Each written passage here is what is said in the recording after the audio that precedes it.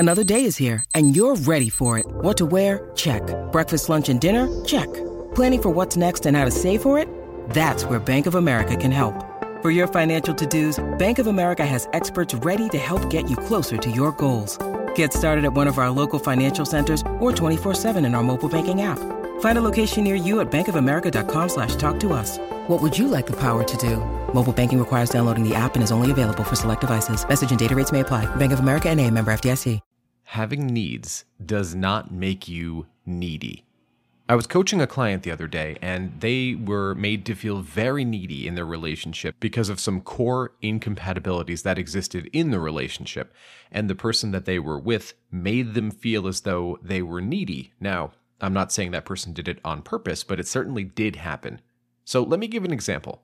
Let's say you're in a relationship, and you're the type of person that tends to want to spend 4 days a week with your partner, and you want to text your partner in between, and this is just how you've always been, right? You don't have a particular anxious attachment style. There's no trauma that happened. You just happen to like to be in communication with your partner on a regular basis. But you're dating someone who never seems to want that same thing from you. They're totally okay hanging out only once a week. They don't really need to text you during their work day. You don't need a good morning text or a good night text. They just are different in that way. And yet, you needing this closeness, this feeling of attachment or connection with the partner throughout the week, seeing them several times a week, eventually wears on them, and they make you feel as though you are needy for wanting those things, right? There's a question that comes up. Is that needy? Was I being needy? Did I ask too much of them? Or were those my needs? And I think this is a conversation I've done a very poor job at having. And the reason I was reminded of it at all is because I had a good coaching the other day with a client, and they were asking a similar question. So you know who you are. Feel free to identify yourself. And I wanted to cover this so that we could talk about, is having needs the same as being needy? And let's make a clear distinction between the two so that maybe this video can give you some peace. First and foremost, if you're someone who likes spending a lot of time with your partner, that's totally fine. I don't see that as needy. Here's when it becomes needy.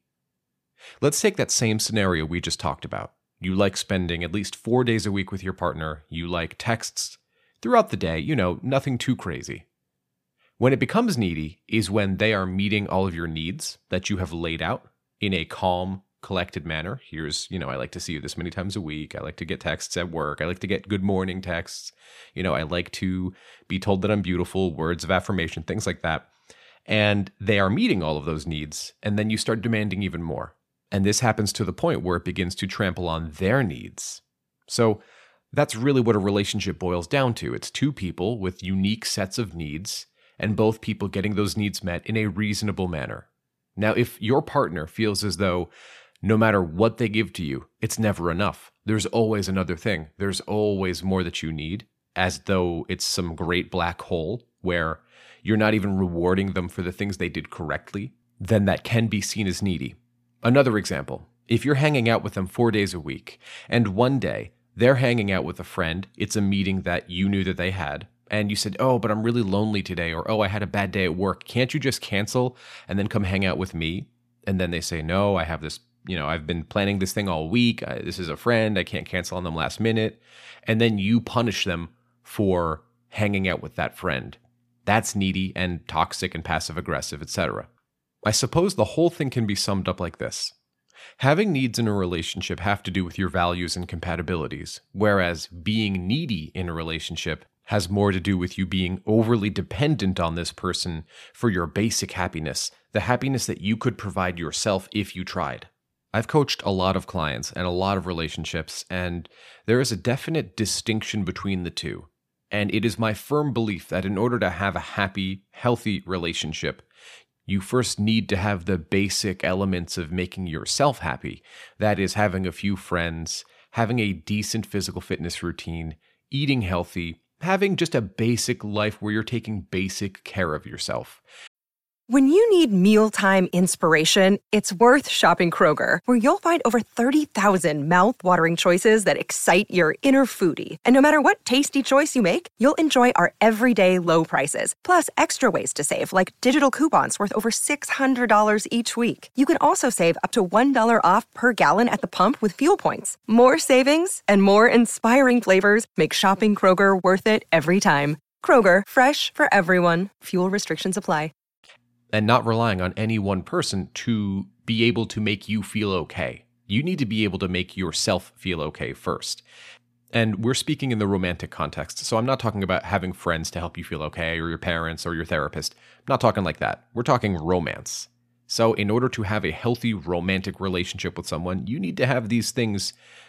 Basically, you need to have your shit more or less together.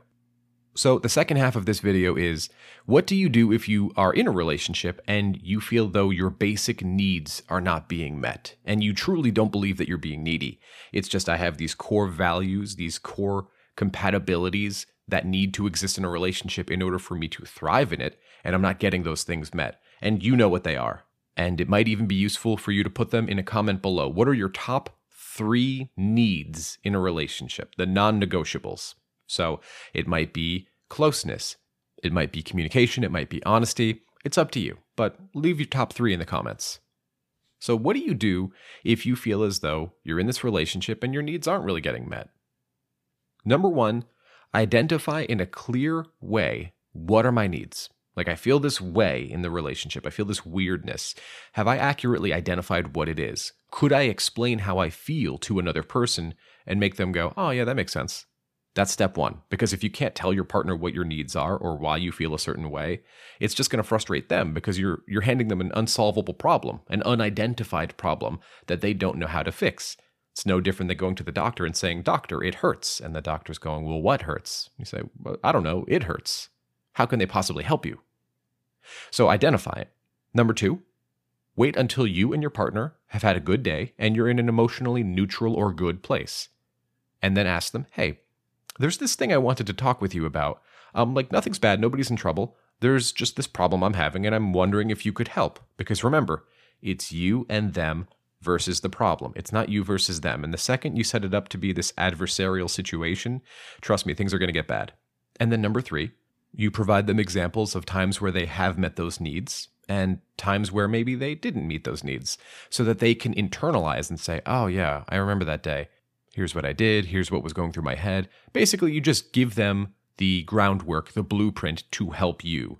And then finally, number 4, you encourage them to voice any of the needs that they have in the relationship that maybe they don't feel like they're getting met. Because a lot of the time, myself included, we don't really know how we're doing, right? We don't really stop and check in and, do the internal work to ask, am I okay? Am I having a good time in this relationship? I think I am. So, I hope this video was helpful. Let me know what you guys thought of this sort of open, freestyle type video. I'm going to do more of them for sure. And if you need my help in a breakup or a dating situation, my name is Rory. This is The Love Chat, and you can get my help at thelovechat.net/coaching. But if you need something more along the lines of therapy, I am sponsored by the company BetterHelp, which offers online therapy. Just visit betterhelp.com/Rory, my name Rory, and that will give you 10% off of therapy. This is a service I use myself, and so I decided to accept a sponsorship from them. And I found them to be quite useful, and I like my therapist a lot. So I hope you guys enjoyed this video. Thumbs up, subscribe, all that, and I'll catch you guys in the next one. Until next time.